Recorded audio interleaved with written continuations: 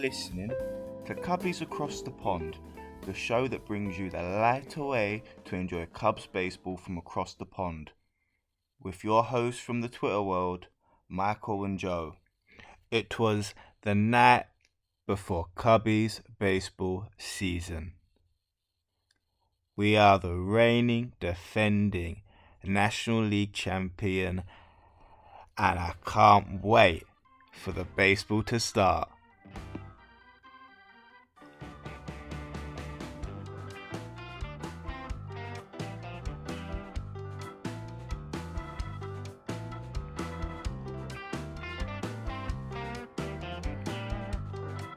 On today's show, we will be discussing Anthony Rizzo's contract deal, Jesus Camargo's legal troubles, and our wonderful, not so important second place finish in spring training.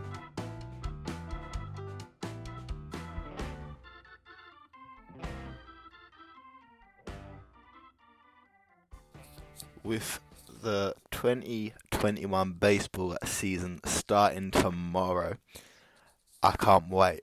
But it's been a bit of an awkward run for some of the players before the season starts. And I'm looking at Anthony Rizzo. He has instructed his agents to terminate contract extension talks with the Cubs. Because obviously Rizzo is eligible to become a free agent with this season ending. Rizzo made it clear that he has the desire to remain a Cub. And he said he wants negotiations to be a distraction. He doesn't want that to be a distraction during the season. So I can understand him wanting to do it before the season starts. But with just how poor they came across, he didn't want to get caught up in the back and forth of it all. And he is quoted that he was like, when you think of the actual business side of it, this is from Rizzo, you can just be naive to think that just because of what I've done here and what I've expressed, they're just going to hand me a contract, and have to go out and earn it. I look forward to continuing to play. With what's coming out so far, the two sides, from Rizzo's side and from Hoyer and the Ricketts side of things and the ownership, the two sides are reportedly far apart in what they're expecting. It's reported that Rizzo's looking more like a Paul Goldschmidt sort of deal with the Cardinals, with a 5-year and 130 mil deal, and the Cubs are completely lowballing him in that regards of a deal. When you look at the history of Rizzo, he's been at the Cubs since 2012. He's made 3 All-Stars with the Cubs, has 4 Gold Gloves, has 1 Platinum Glove, has 1 Silver Slugger Award. In 9 seasons with the Cubs, his slash line is a batting average of .274, an on-base percentage of .374, and a slugging percentage of .492, with 228 home runs and 744 RBIs. This is an awesome player. Maybe it's because we've seen him for so long that we've just gotten used to our Rizzo. And them numbers jump out at me as he is an all-time Cubs legend. That I do believe that number 44 will be on the flagpole and will be retired by the Cubs. When the report came with Monday that they apparently broke off, and it was the article by Ken Rosenthal and Patrick Mooney gave us some information about how the Cubs offered Rizzo a 5-year extension of 70 mil, which isn't a lot. And I can understand with him being an aging player. He is up there in age where you don't want to be getting caught up in a deal with paying someone for 10 years, You don't want to be like an Albert Pujols sort of deal where you're just trying to pay somebody off for 10 years, obviously. But the guy is a legend, and he does deserve his bank. So it's a hard one.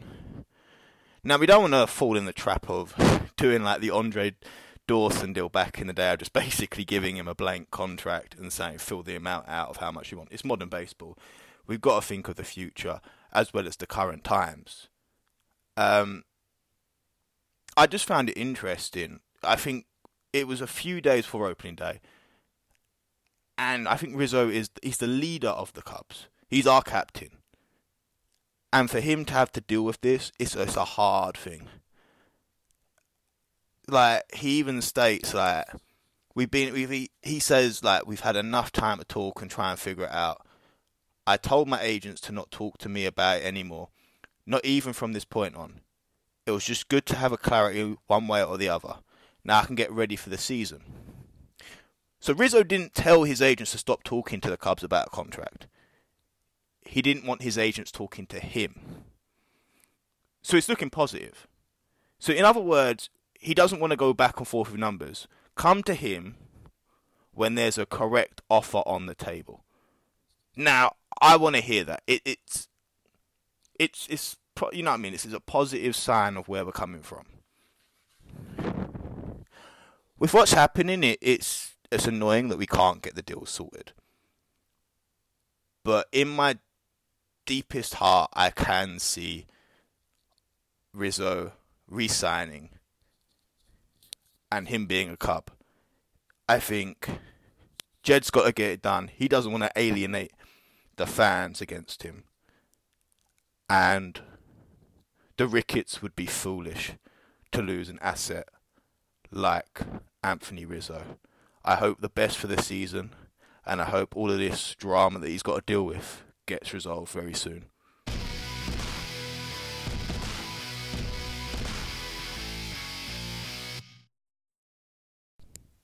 One of the craziest stories coming out of spring training that we haven't discussed on Twitter or on a podcast yet. And it's kind of baffling.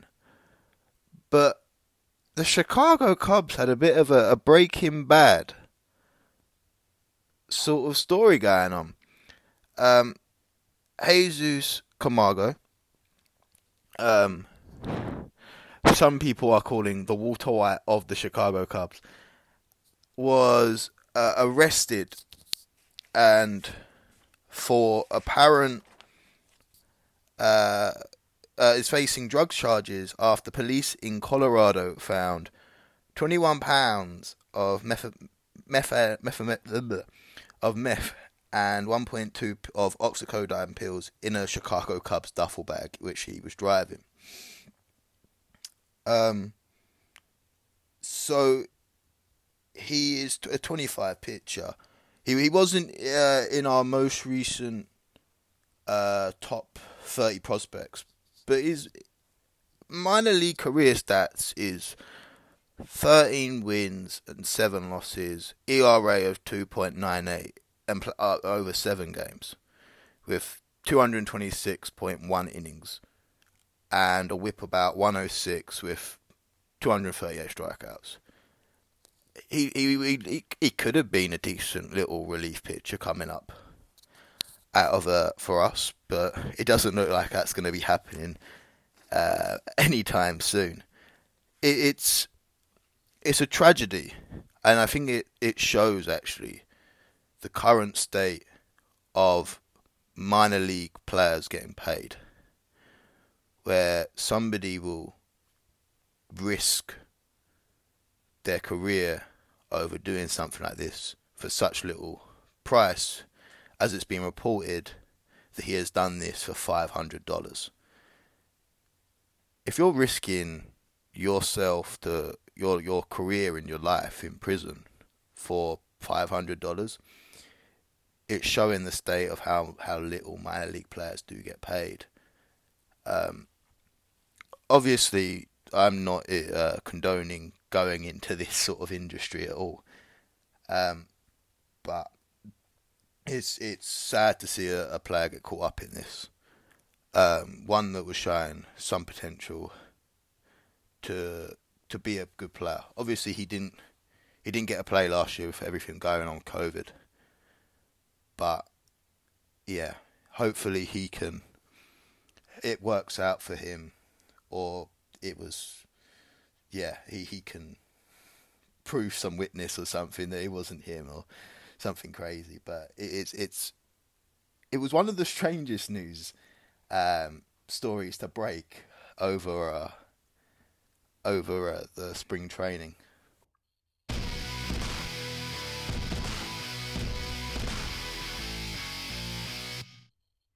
With our impressive, not so important, but I'm taking it as a victory, second place of spring training.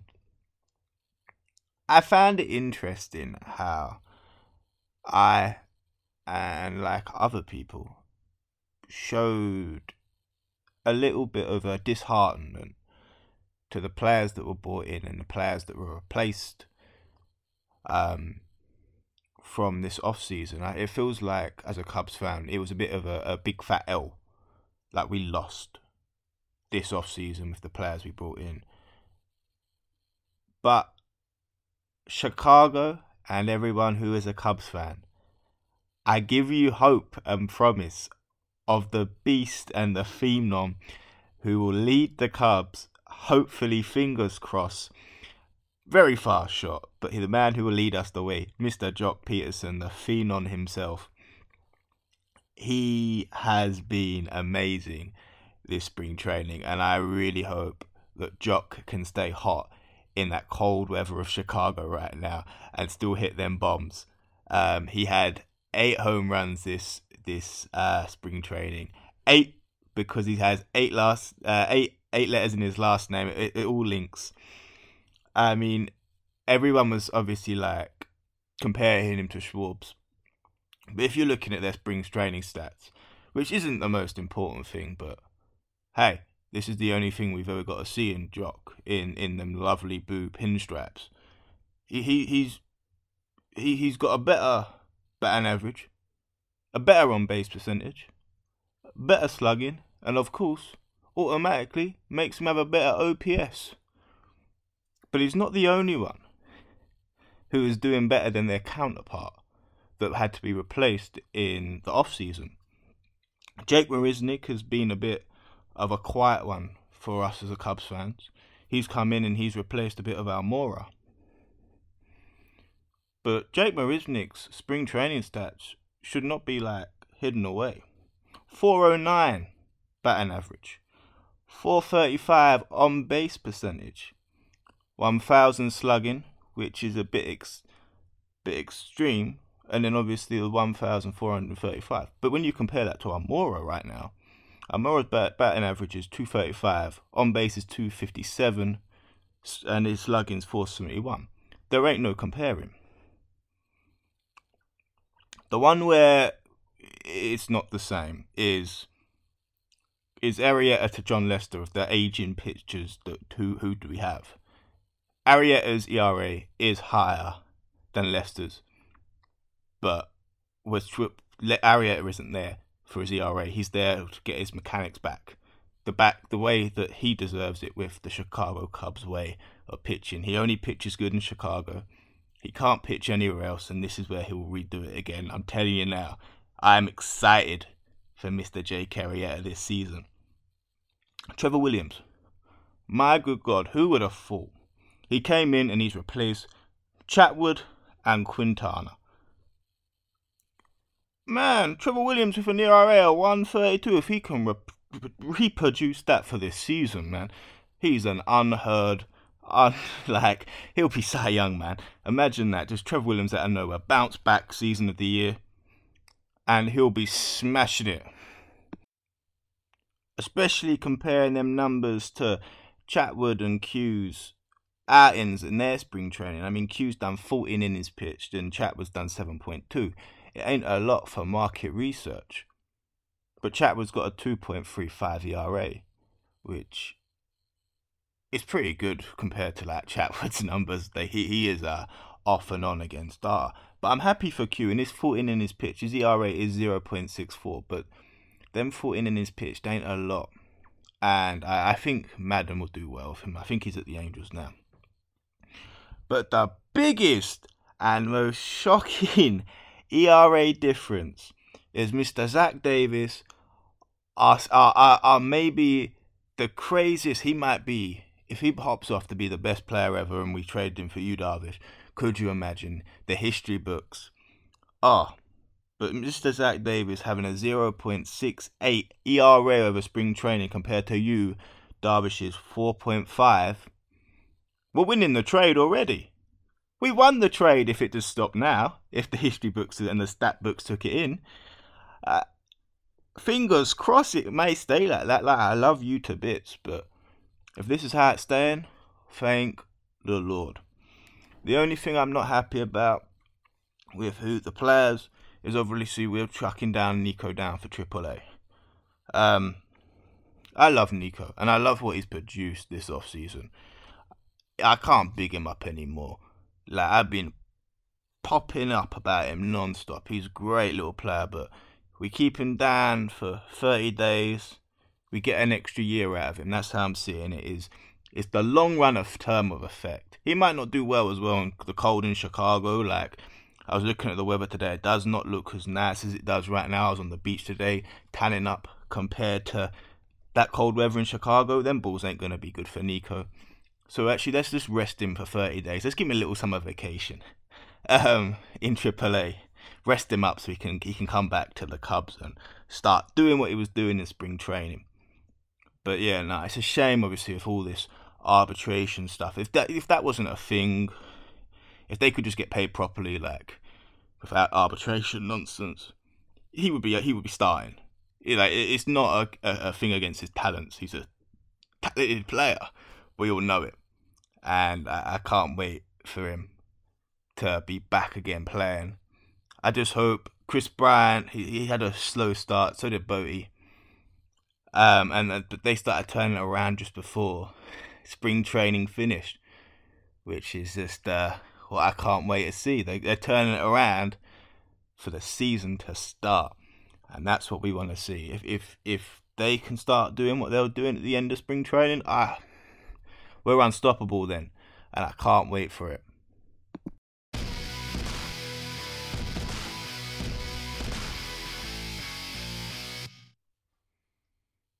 And that's it for this pod. I just want to say thank you for all those who have listened to this far and stayed tuned to all of this.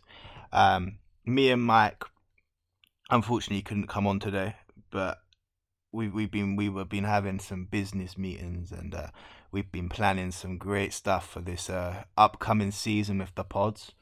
I think we've got about 2 months worth of shows planned, but if you guys can just share these out so we can get a wider viewers listening to this, and then we can tune it to what you guys want to hear as well. If there's anything you want to address, we're going to come at you guys as well. We want as many different voices of the Cubs fans out there. We want to hear your stories, because the great thing about Cubs fans is what we found is everyone's got their own individual story and reason behind why they love the Cubs and why they go through so much pain and torture supporting the Cubs.